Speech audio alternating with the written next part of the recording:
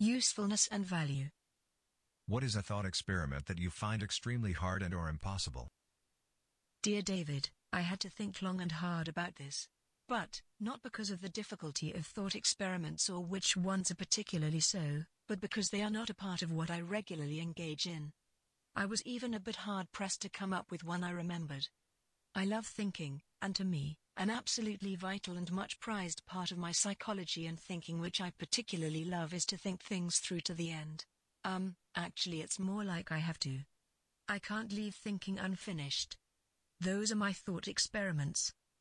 Thinking all the way to the end does not always necessarily mean resolution, solution or similar. It simply means taking a line of thought as far as it can go. Often this starts as something unresolved. Those particularly grab me. I can't let go until I find resolution. Which brings me back to your question of thought experiments. Reliving is a choice. Here's one of my thought experiments I come back to often. How would we set things up in such a way as to force ourselves to learn, to force ourselves to develop and enhance our awareness using what we have learned in life in another go-around? Why this particular setup? Because it makes sense of and fits the available data and experience, which otherwise doesn't. The thought experiment is not about hypotheticals, as most are, but about taking the existing facts of circumstance and finding an explanation that fits. For instance, specific predilections. We could put these down to genetics. But if there is now history of such behavior or likes, it becomes difficult to ascribe to such sources. But, we could say, could be, because we just don't have access to detailed information regarding our ancestors. But what about predilections which are precise, specific, detailed? Which do not make sense in terms of any possible genetic factors since they are too precise, too specific. Which do not even make sense in terms of our youth, but come into play in later life. Then the sense of it falls into place. How would such factors be explained? Working backward. Instead of relating a mountain of personal detail which would need a book, I'd rather like to go to the end and work from there. Assume a hypothesis to be true and then see how well it fits. See what it implies, what it means, and most of all, see how we can extract value and usefulness from our position. That's the key.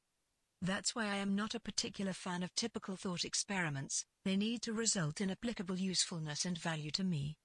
Without application, it's all meaningless.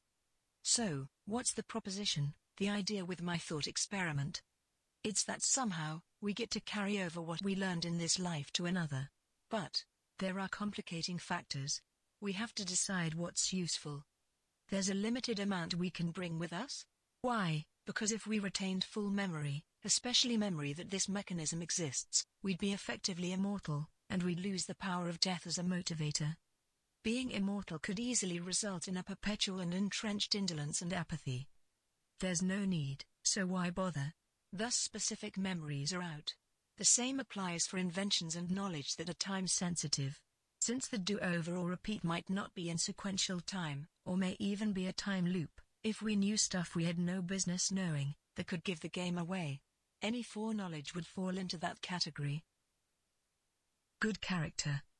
Patience, discipline, forbearance, discernment, understanding, insight, and of course the most important of all, awareness. Those are valuable and useful in any time, in any circumstance, in any life.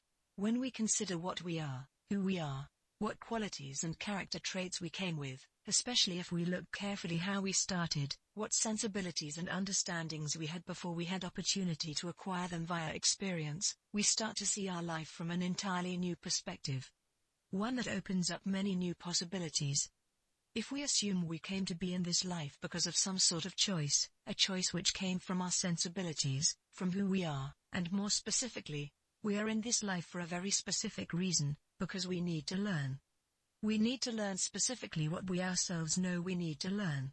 Considering this, it opens up the possibility that perhaps we chose the circumstances of our birth, because these would leverage us, force us, put us in the best position to learn what our deep self needs to learn.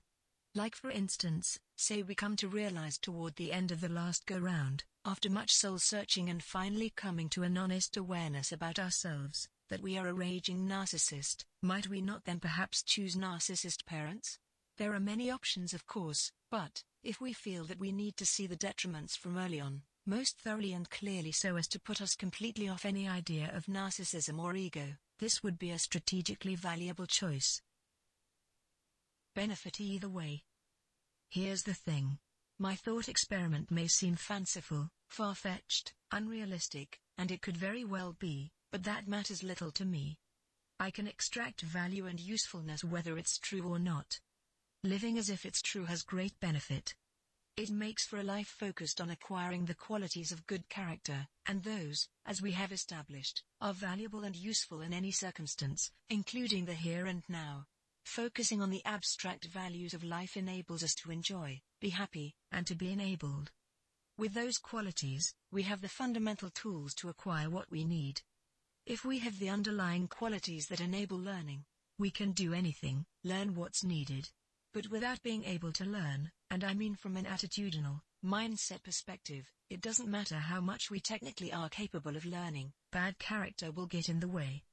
Well, I could go on about my thought experiment, but to keep it short, and to answer your question, to me the thought experiment I wrestle with most is the one of resolving the mystery of our existence from the perspective of making all the anomalous facts of our being fit. It's to me all about resolving all the conundrums that comprise our particular individualizes. You could call it the thought experiment of self-discovery. It's particularly hard or impossible, because we'll only know for sure via death, and then it could all turn out to be fanciful nonsense, and that's a chance I am not willing to take, so it leverages me to make the most of life and learning in the meantime, and to prepare as best I can, just in case. Biella. Nobilia.org, Ask Biella. Ask Biella, Gateway Gazette.